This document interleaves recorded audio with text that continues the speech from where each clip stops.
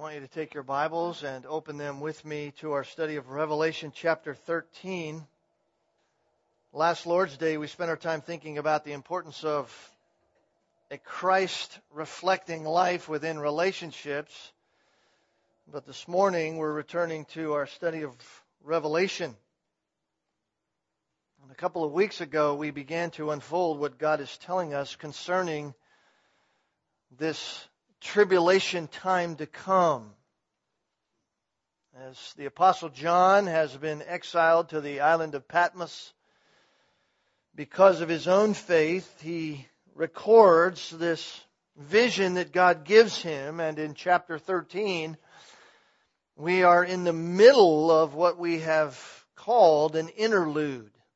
Not an interlude in action. I was thinking about this and trying to help us understand this. We really, up to this point, have seen the entire tribulation already happen in our study of Revelation, and this is really a look from another angle. This is what is happening behind the scenes, if you will. This is a closer look at the who and the why of what is happening during the tribulation. It began for us back in chapter 12. It will continue up through chapter 15, and then we'll begin again as we pick up where we left off in chapter 16 with the 7 bowl judgments. It's as if God has given John a magnifying glass, if you will, through which John is seeing with greater detail a part of the whole picture. Sometimes you might look in a magazine or something and see a picture of something, and then the editors have brought a piece of that out in a little circle. It's a magnifying of the larger thing. That's really what we're in here. And it began back in chapter 12, and all along we have been introduced to some of the 6 major players during the tribulation period, the who of the tribulation. Back in chapter 12, we learned of this one called the woman, and we understood then through our study of that the woman is national Israel. That's not to confuse us. It's not something there that's trying to cause us to think of other things, but it's clear from the Old Testament and through our study that this is national Israel that they talking about, that he's referring to by the symbol of the woman. And then we met the man-child, which the woman is pregnant with in the vision in this time here. And of course we understand that to be representing Jesus Christ. He's the one who came into the world through Israel. God brought Jesus here through that nation. He came in as a Jew, born as a child of the promise, a child given through the promise to Israel, through the Abrahamic and Davidic covenant in the Old Testament. He's the one, as chapter 12, verse 5 says, will rule the world with an iron rod. The prophet spoke of Jesus Christ coming as one on whom the government would rest, not in the essence of the government like we know it, like we understand it, but Christ as the monarch over the earth for 1,000 years. So we've met the woman, we've met the man-child, and we have met the dragon of old, the deceiver of the nations. I oftentimes think about this in light of the entire reality of prophecy and why people ask and why they're so confused as to why God told us of these things. And it really isn't that difficult to understand. The deceiver is deceiving, and God told us these things so that we would not be deceived. We read a little bit about that even this morning. Paul writing to the church in Thessalonica, I don't want you to be deceived about these things. Even if a spirit tells you something, if you get a letter as if it's from us, that the tribulation has already happened or the end times have come, don't be confused about that. Paul's writing because he wants them to not be deceived. Why? Because the deceiver is there, the deceiver of the nations, the one who is behind all of the hatred that has been exercised against Israel over all of the centuries. He is the one who is even now currently on a mission to annihilate all of God's people, primarily Israel. He is the one who hates God and anyone who stands with Christ. He's none other than Satan himself, as the text tells us in chapter 12 and verse 9, the dragon that was thrown down, the serpent of old, who is called the devil He knows that his time is short, and by the time the tribulation begins, the final 7 years of this judgment time, his time will be even shorter, and his hatred will be at a fever pitch.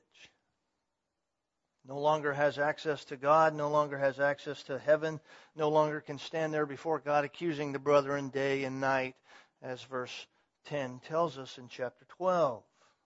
So we know of the woman, we know of the man-child, we know of the great deceiver, and we also have met Michael, the archangel, in verse 7 of chapter 12. He and his army of angels that fight and war against Satan and his army of fallen angels, and Michael defeats them. Satan is cast out of heaven forever, and his annoying presence before God, bringing accusation against the Christian every day, is over, and they will be cast out of heaven to the earth for their final stand against God and against His people. Sometimes we come to Revelation, we read those things, and we think, man, this is rather fanciful. This seems like some kind of futuristic novel that is written. And if it were not for the fact that God is who God is, and this is in fact God's Word, it would simply be a fanciful story. But none of this is story at all. This is all reality. This will take place because this is the Word of God. And so last time we were here in Revelation chapter 13, and we met this puppet of Satan called the beast. And here's what John tells us.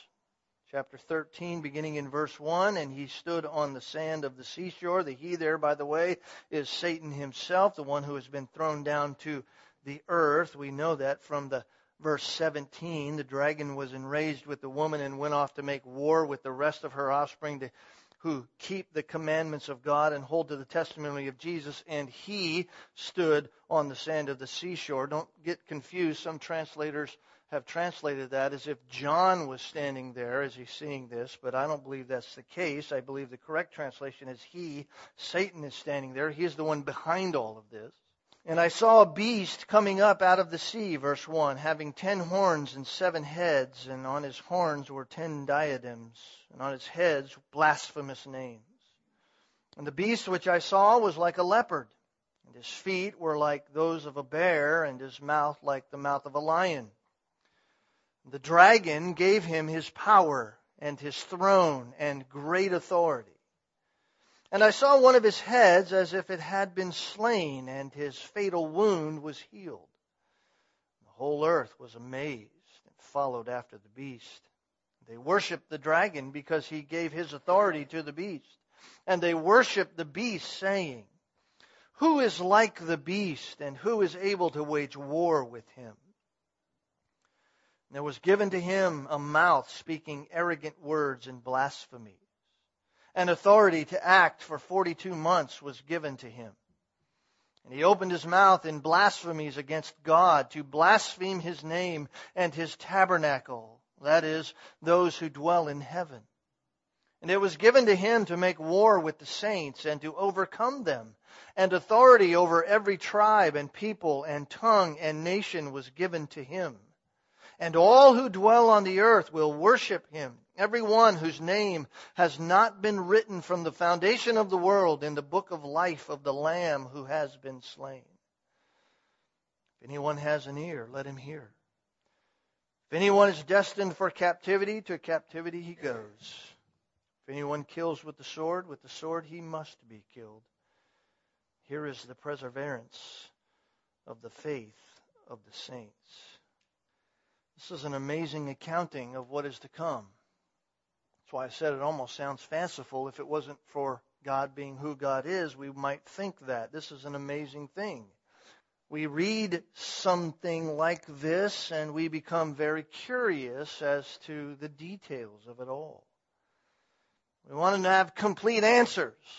We don't want to have any loose ends. We want to have everything tied up in a neat little box. We want complete clarity as to what is going on here, and yet we also understand that God has not chosen to give us every detail. He has not chosen to give us complete clarity. But God has given us exactly what He does want us to know, and He has given us all that He wants us to know so that we would do what He has created us to do. And that is to worship Him. To worship Him as the sovereign over all things. If we get nothing else from this text over the next several weeks, it is my prayer that we get this one truth locked in our minds. None of this is happening outside of God's permissive will. None of this is happening without God allowing and controlling it all. God does not want us to know all detail, or He would have given us all the detail. But He does want us to know, through the detail that He has given us, that He alone is God. There is no other God but Him, and all things happen just as He has planned them to happen. This is important because while there is much speculation, in fact speculation ad nauseum, concerning unknown details, the one truth that God desires us to fully understand is that all this will take place because He is in control of it all, and therefore we must understand what He did tell us in order that we might be motivated to tell others about life in Christ alone. If your understanding of end times does one thing for you, let it do this. Let it motivate you to tell others about Jesus Christ. So with that in the forefront of our minds, we're going to look at this passage over the next several weeks under these 4 headlines, this kind of general outline. Number 1, the description of the beast. We'll see that in verses 1 through 3. We saw some of that last time. We'll try to finish up some of that this time. 2 will be the adoration of, or the adoration for the beast, in verses 3 and 4, and also in verse 8. The third heading or headline will be the operation of the beast, verses 5 through 7. And then number 4, simply the conclusion for us as the reader. So you have the description of the beast, the adoration for the beast, the operation of the beast, and then the conclusion for us. Last time we began to look at the description of the beast. We began to note that he has a composite nature, a composite character, and an amazing acclaim. Just by way of review, his composite nature. We looked at this last time, but it was a couple weeks ago, and so I'll just remind us of this. Verse 1 says, I saw a beast coming up out of the sea, having 10 horns and 7 heads, and on his horns 10 diadems, and on his heads blasphemous names. This is the makeup of the nature of the beast. Remember, beast is simply that descriptive term. It is that term used for this malicious, vicious, merciless person that comes out of the mass of humanity. Paul referred to him in 2 Thessalonians 2 that we read this morning as the lawless one. He comes out of the sea of humanity. That's what it means there when it says the beast coming up out of the sea. Sea is humanity. You may read some somewhere believe he's talking about the abyss, this demon, this super demon really that comes up out of the abyss, because sometimes the abyss is referred to as sea. I don't necessarily think that's the accurate thing said here. I think see more here talks about humanity. Of course, the horns mean power. The horns of the animal were power, and so this is great power. He has 10 horns, and he has great authority. 10 heads, 7 heads, and 10 horns, and so he has great power, great authority, and of course the diadems are just crowns. That's the term for crowns, and it just means dominion. So he has this great power, great authority, and great dominion. 10 horns obviously being symbolic of 10 nations, or really symbolic of the whole world, really. It's not necessarily 10 nations in a specific sense, but more in the sense of a complete power of the nations. 7 heads or 7 kings. We know that. He's talking about kings because of chapter 17, verses 10 and 11, where he talks about this again, and he delineates that for us in verses 10 and 11 there as this being kings. So these 7 heads are kings and their authority associated with them, and of course the rulership and dominion over those are his. So this is a global ruler. This is a global human ruler under satanic control. He has great power, he has great authority, and he has dominion over the whole world. In fact, it is Satan himself who gives him the power and authority. So we know he's satanically controlled. He's described here as the one who is like one who has a composite of them all.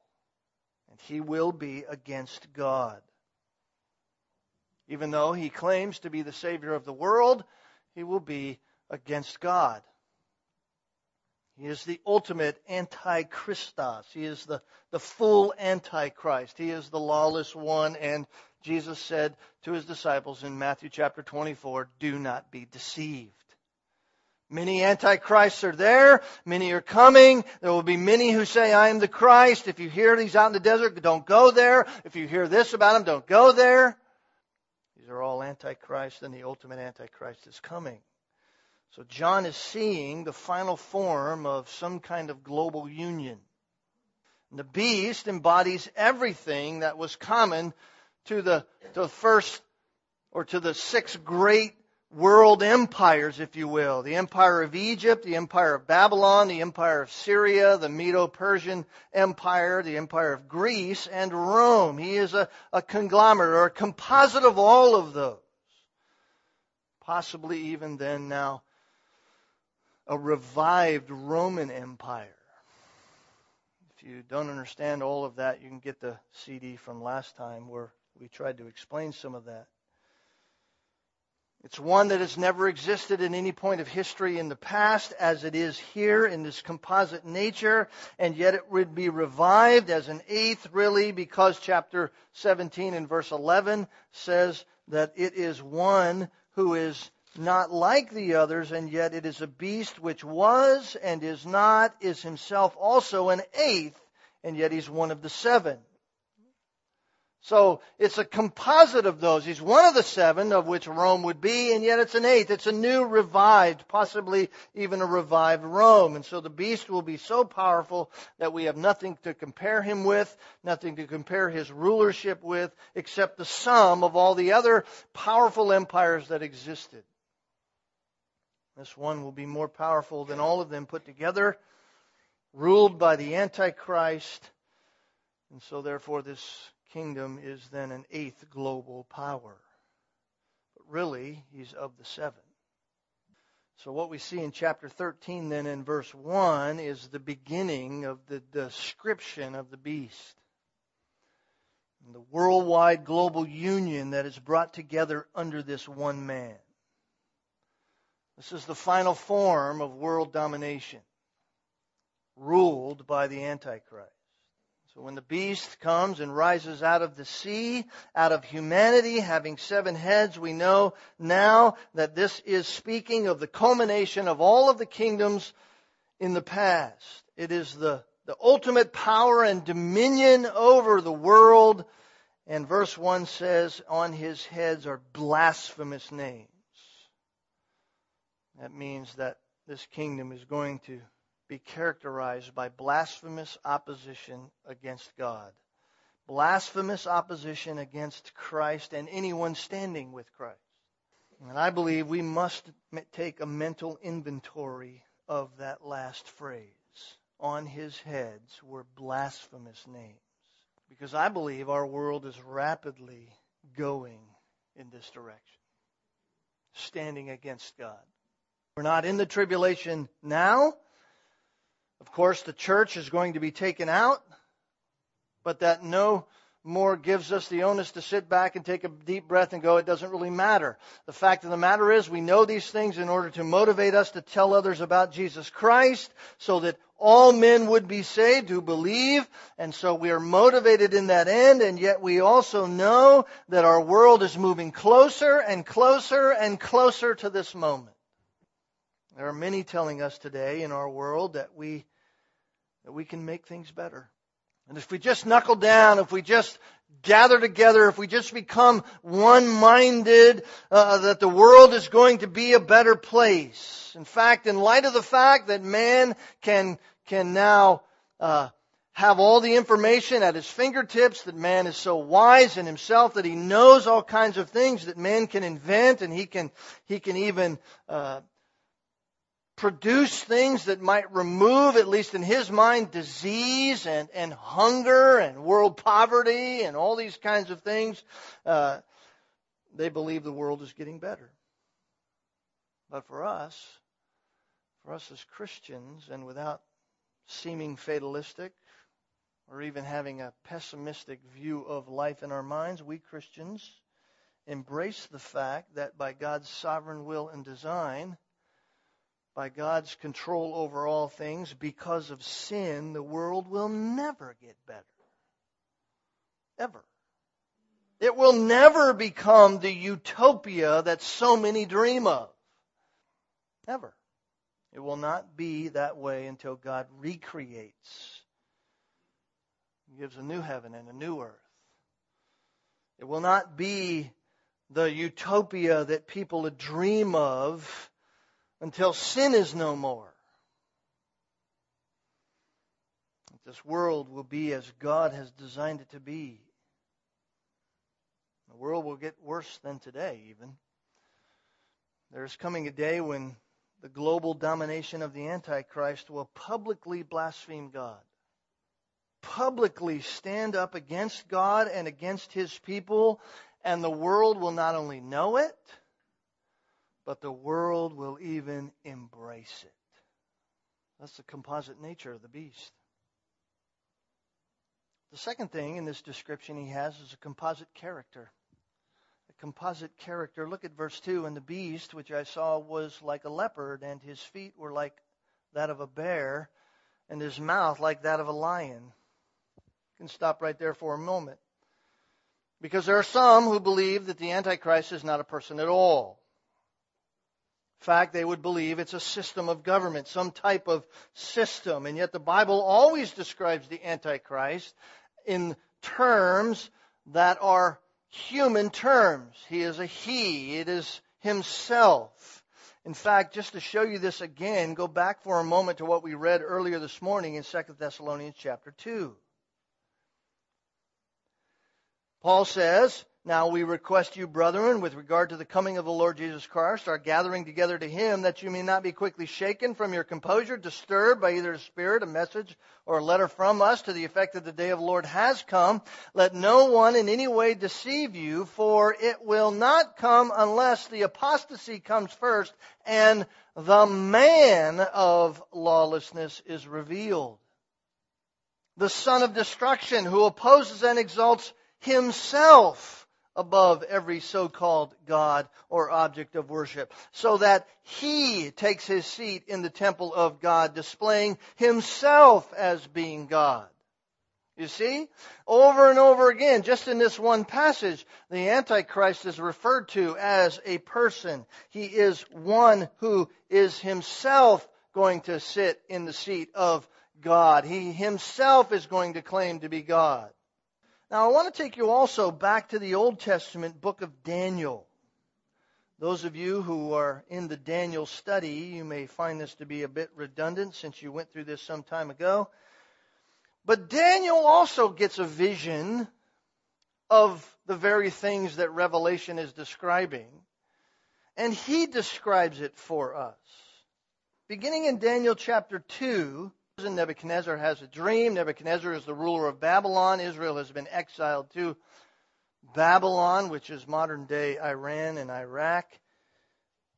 They are there in captivity under the Babylonian Empire, one of the great empires of the day, of the world.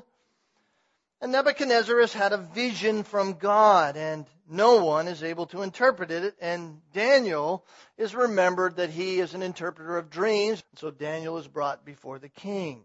Nebuchadnezzar has a dream of the final man-made kingdom that's going to come in world history. There were 4 kingdoms in the image that God gave to Nebuchadnezzar. This incredible vision he gave him was that of a huge statue, and in that statue it was made up of gold and of silver and bronze, and then iron and clay. You notice that back in verse 31 of that chapter. You, O king, were looking, and behold, there was a single great statue. That statue, which was large and extraordinarily splendor, was standing in front of you, and its appearance was awesome. And Daniel tells him what it was. The head of the statue was made of fine gold. Its breast was and arms of silver. Its belly and its thighs bronze. Its legs of iron. Its feet partly iron and partly clay. And eventually, of course, there is a stone that is cut out without hands, verse 34 says, that represents the Messiah, Jesus Christ. And it strikes at the feet of this large statue, and it crushes it all at the same time, verse 35 says, and it became like chaff from the summer threshing floors that the wind carried away, so there wasn't a trace of them to be found. But the stone that struck the statue became a great mountain and filled the whole earth. This is the culmination, Daniel is telling Nebuchadnezzar, this is the culmination of all of human history. And Christ will rule. But before Christ comes, a lot had to take place. We know from history how it's all played out. We can look back in antiquity and we know the history of our world. The gold part of the statue represented the Babylonian Empire. You can look in verse 37 and 38. O king, the King of kings, to whom God of heaven has given the kingdom, the power, the strength, and the glory, and whatever the sons of men dwell, or the beasts of the field, the birds of the sky, he has given into your hands, has caused you to rule over them. You are the head of gold. So we know from history, we know from the text that Babylon represented that. The gold head was Nebuchadnezzar. Go down a little farther, verse 39. And after you there will arise another kingdom inferior to you, then another third kingdom of bronze, which will rule over all the earth, and then, of course, a fourth. So the silver part is the Medo-Persian Empire, and you'll see that as we go along. The next part of this thing, the bronze part, is the Greek Empire, and then, of course, the iron legs was the Roman Empire. The Roman Empire. Then you have these feet and 10 toes in verse 41. In that you saw the feet and toes, partly of potter's clay, partly of iron. It will be divided kingdom, but it will have in it the toughness of iron, inasmuch as you saw iron mixed with common clay. So it will be strong, verse 42, and part of it will be brittle. Part of it will be brittle.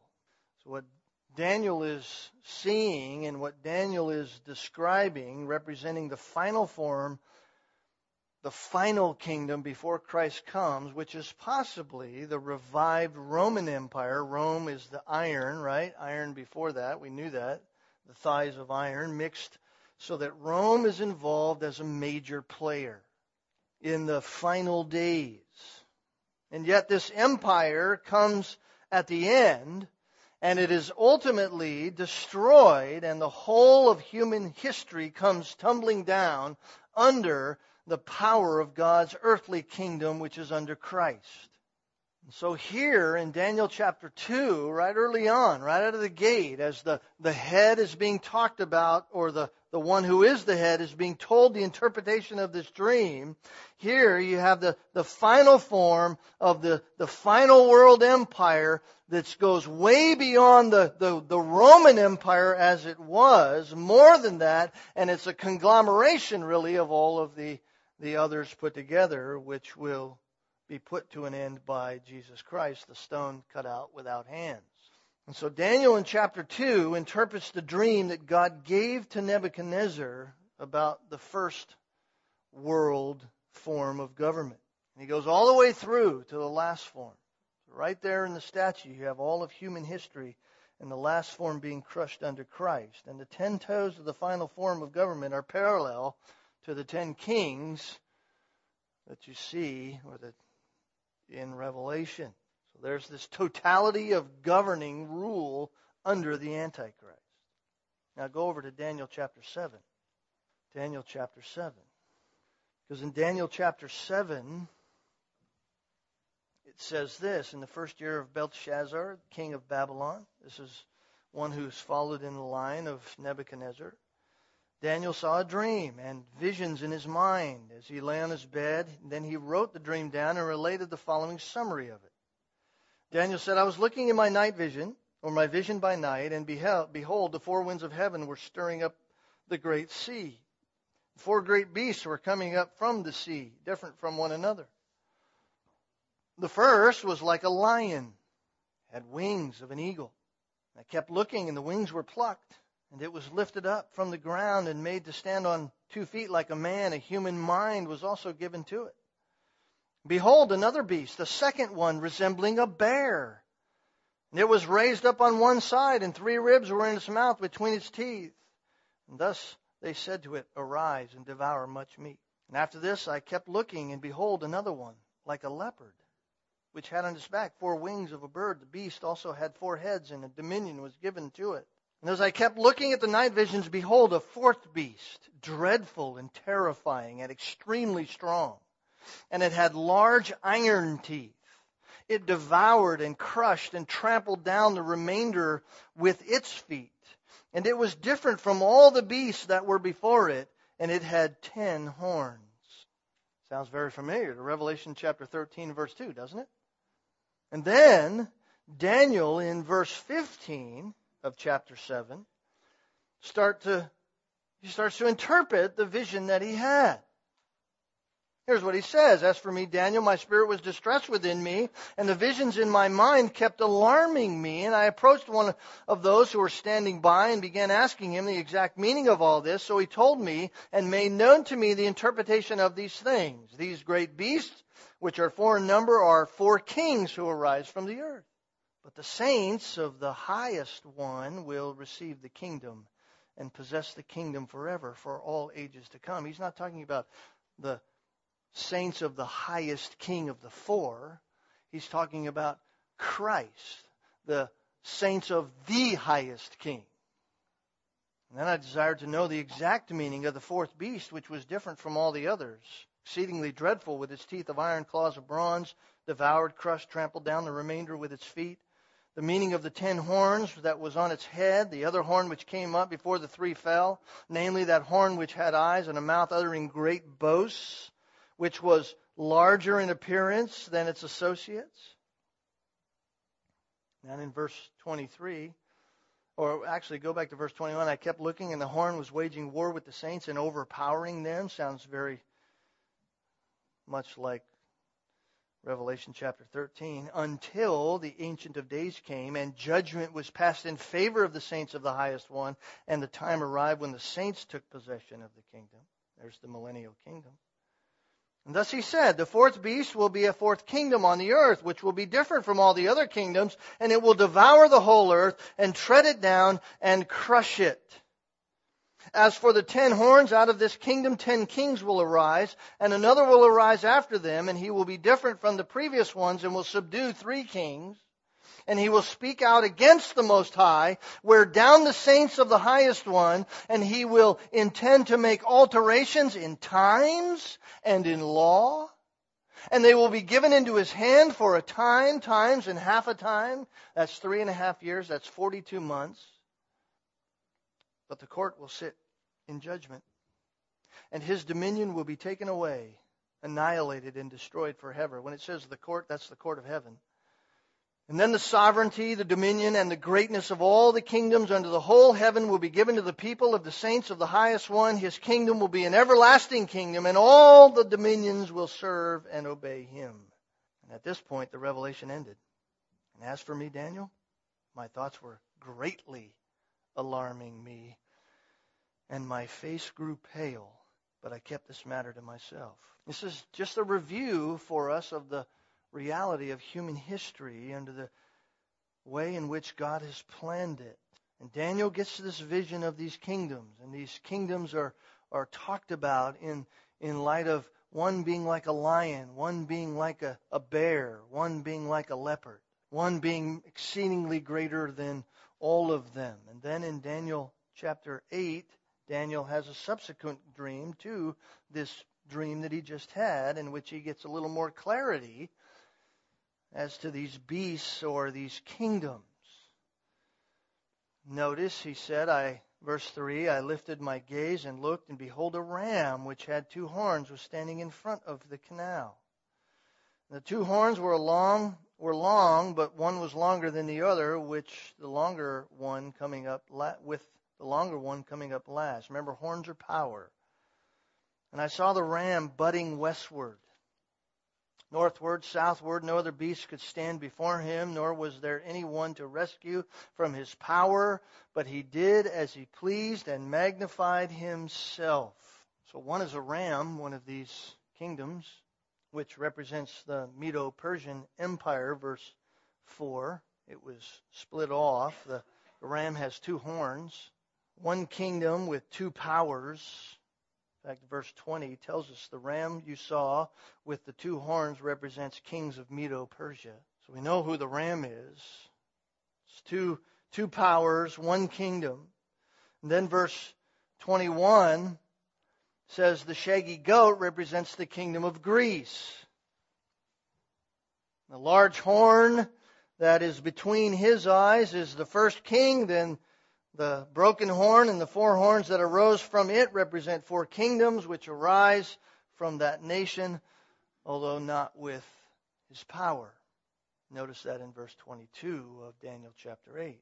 So all of that in history talks about really the movements and the conquering of Alexander the Great. As you remember, you can read in history books, his kingdom was divided into 4 different kingdoms. And you can see that, and that Daniel is being given the outline here of human history. Daniel describes his prophecy for us, and that there will be some beasts that are going to make clear the character of these 4 kingdoms. Medo-Persia, Rome, Greece, the Babylonian Empire. Now go back to Revelation chapter 13. Because in chapter 13 and verse 2, John sees in this beast, the Antichrist, he sees, notice, a leopard, a bear, and a lion. Here's the point.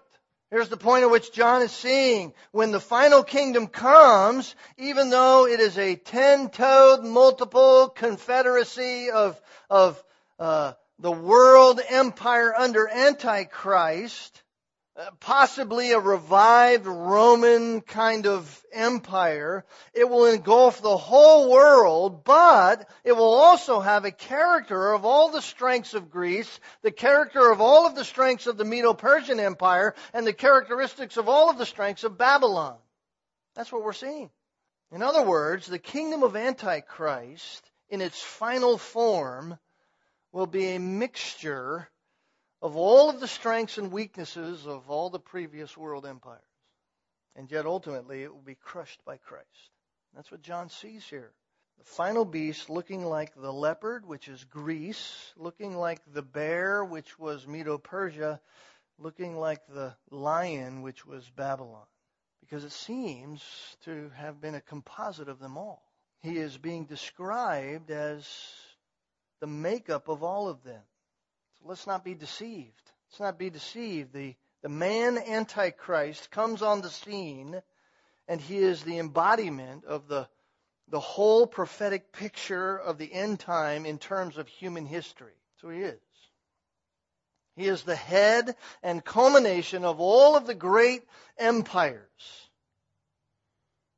He is the makeup of them all. Babylon, Medo-Persia, Greece, Rome, Egypt, Assyria, all of the weaknesses, all of the strengths of all of those nations, all of those world empires, ultimately in a final kingdom come against Christ. Daniel saw that. John sees it. And God desires us to see it. Why? So that we will not be deceived. So that we'll know. That's the detail that he wants us to know. Someone will say, well, who is that going to be? I don't know. God didn't tell us that. I don't know who that's going to be by way of his identity in person, but I know this. This is the characteristic of it. This is the composite nature of it. This is the composite characteristic of it. The Antichrist has a composite nature. He has composite character. And then lastly, notice, he has an amazing acclaim. It says in verse 2, and the dragon gave him his power and his throne and great authority. And I saw one of his heads as if it had been slain, and his fatal wound was healed. Remember, the beast is a world leader. He's a global leader, but he represents a composite power, a conglomerate of power. That is just simply to say this: he is not alone in this. He's not acting alone. He is composite in nature. He has 7 heads, as verse 1 tells us. In other words, the power, the authority, the rule of many are on his side. And most importantly, he has been given the power, the rule, and the authority of Satan himself. He is a puppet of Satan. He is satanically possessed. He is satanically driven. While he's human in reality, it is Satan calling the shots. Satan's behind it all. Satan is being allowed by God to infiltrate and to succumb and to do all that he's doing. Satan has given him his power. Satan has given him his throne. Satan has given him great authority. Satan is still attempting to crush the plan of God. He is still attempting to crush the promise of God and thereby crush the people of God. That is Satan's goal. That is Satan's desire. That's what he always wants to do. In fact, the text says he has great authority, this one. Great authority. Megas exousia. Great authority, great ability, great power. In other words, he has a right to act. He has the freedom to act. He can do as he wishes. He has no accountability. He has no restraint, and no one is stopping him from doing anything that he wants to do. That's power. Going to be exactly like that time that we read about in 2 Thessalonians chapter 2. The restrainer is removed. The reason why the world isn't as bad as it could be today is because God restrains wickedness. Do you understand that? God restrains wickedness. Listen, if mankind was left to himself with no restrainer in the way, this world would quickly become the wickedest it could ever become. And right here you're seeing it. The restrainer is removed. The man of lawlessness is at the height. All restraint is gone. God, as Romans 1 says, have it your way. God gives man over, and man becomes the very outcropping of all the sin that has ever been in his heart. The amazing part is that at the same time, the lawless one is unleashed in his satanically controlled rage against those who stand with Christ. God is outpouring his righteous wrath upon man. This is all part of the hand of God. As God is collapsing the universe around men, men are facing the wrath of their own sinfulness under the head of the one who is controlled by Satan, allowed by God to do it. And all those that dwell upon the earth are facing the wrath of God. What a time of dread. What a time. This is not fanciful, folks. This is real. This is reality. The pain and the devastation will be unimaginable. And it will be in the midst of all of that chaos that this one Antichrist will shine. You say, why would he shine? Because he will seem invincible. Verse 3, and I saw one of his heads as if it had been slain, and his fatal wound was healed. What an amazing acclaim. The word slain there is the same word used back in chapter 5 and verse 6, speaking about Christ, the Lamb of God who was slain. It's the same word. What could be more worldwide, or what could bring more worldwide popularity to any kind of human being than someone apparently coming back to life? Isn't it ironic that what man denies to be true today about Jesus Christ, man will buy lock, stock, and barrel when the Antichrist assumingly does the very same thing. The composite kingdom, one of its heads is going to bear a mortal wound and at least have the evidence, at least, of some kind of mortal wound, and then come back to life, or at least have appearing to have died, come back to life. It will be the greatest deception ever. In fact, notice down in verse 12, and he exercises all authority of the first beast in the appearance, and he makes the earth and all those who dwell in it to worship the first beast whose fatal wound was healed. It's described for us here as a fatal wound, whether it's the actual reality of being an actual fatal wound or whether it's simply the fact that it's the greatest deception in that it looks like a fatal wound, but it really isn't. Either way, the result's the same. The whole world worships him because apparently he comes back to life. In fact, verse 14 says, and he deceives those who dwell on the earth, because the signs which it was given to him to perform in the presence of the beast, telling those who dwell on the earth to make an image to the beast who had the wound of the sword and has come to life. This is the lesser beast pointing at the greater beast and saying, look, you worship him. What a deception. What a deception. And verse 3 says, and the whole earth was amazed. The whole earth. Is it any wonder that he could rise to power over the entire world? Is it any wonder in verse 4 they say, who is like the beast? Who is able to wage war against him? He can't even be killed. The lawless, godless deceiver, satanically controlled, and the godless buy it lock, stock, and Jesus said to the disciples in Matthew 24, they said, when will these things come? He said, I tell you these things so that you will not be deceived. Paul said to the Thessalonian believers, I'm writing this so that you will not be deceived. Let no one deceive you. John saw this vision, and God gave us the details that he wanted to give us so that we would not be deceived. This is hard stuff to contemplate, isn't it? I mean, this causes our mind to just kind of go and lock up and vapor lock. It's hard stuff to hear. What do you mean? All of this is going to happen? All of this is going to take place? All of this is real? Yes.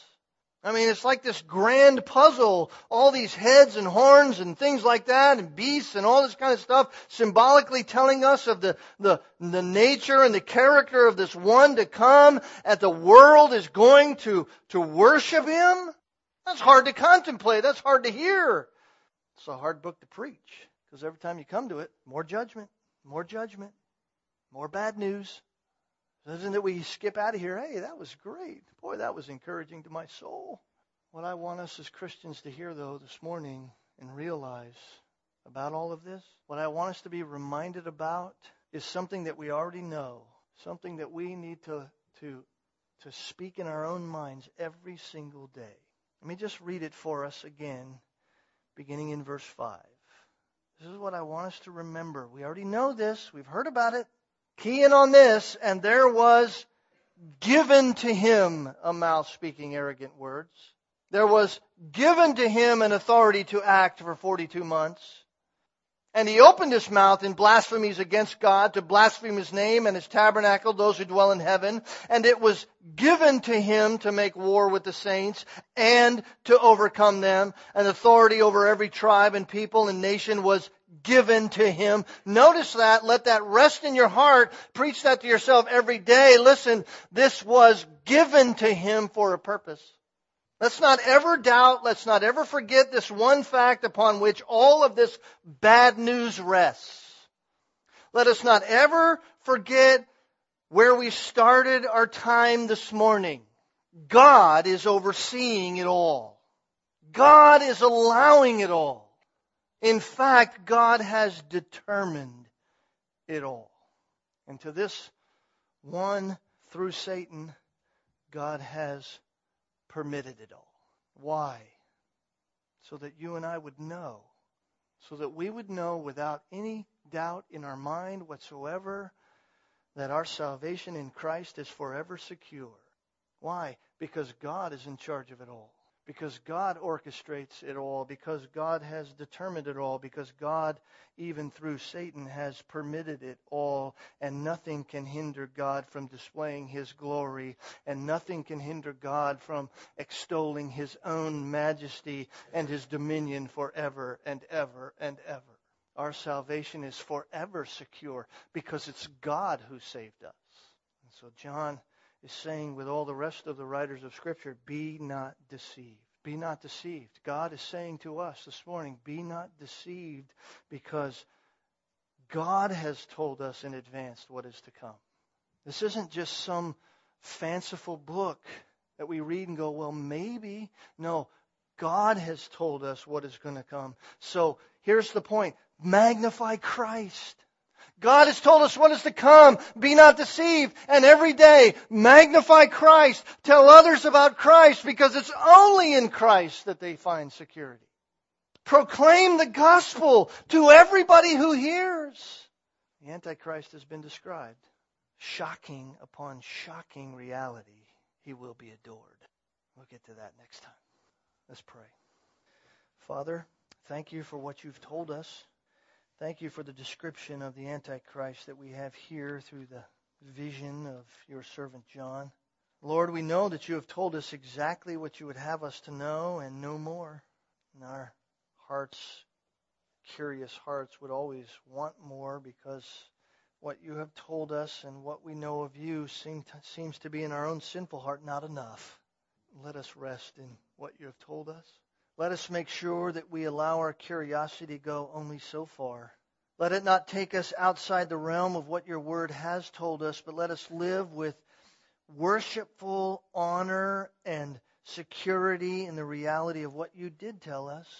And let us know that in you, through our Savior Jesus Christ, we are secure. That while we may look at these things and have wonder, stand in amazement, we know that you have allowed them for your glory, for your purposes, and so that we would ultimately rest in the comfort and joy of our Savior Jesus Christ. Now we pray that you would implore us and motivate us by the power of your Spirit to share the gospel with all whom we know that are still on this earth, who have the opportunity to believe. Help us share the gospel with everybody around so that they might know Christ, so that they might really know life and know it abundantly. Thank you for your word and the truth of it, the relevancy of it through every age. Thank you for being clear with us. Bless us now, Lord, as we continue our worship time together and through fellowship together in just a little while. Honor your name in us, we pray. In Jesus' name, amen.